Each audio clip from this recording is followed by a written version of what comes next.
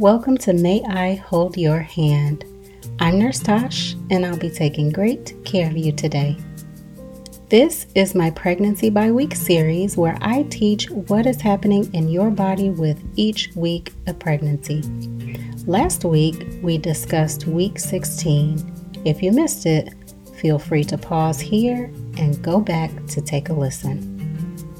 Now we're at week 17. The baby is now the size of a turnip and is developing reflexes like sucking and swallowing.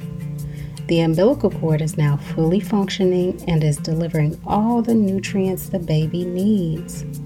The baby's skin is covered with a white, waxy substance called vernix caseosa, which helps protect the baby's skin from the amniotic fluid. The baby's fat stores are starting to develop as well, which will help regulate their body temperature after they are born. Their sense of hearing is improving, and they can now hear sounds from outside the womb, such as your voice or music. Their circulatory system is also becoming more efficient, and their heart is pumping around 25 quarts of blood every day. That is 24 liters. How are you? Well, your uterus is continuing to grow to suit your growing baby, and you may notice an increased size of your belly. You may also experience some heartburn or indigestion due to the growing uterus putting pressure on your stomach.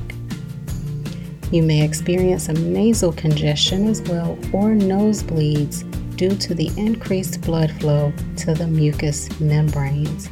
And one way to help with this is to make sure that you have a humidifier handy, or if you could run a shower or warm up a hot towel and place that on your face. So many times that will give your mucous membranes the moisture it needs for those blood vessels to be a bit more resilient.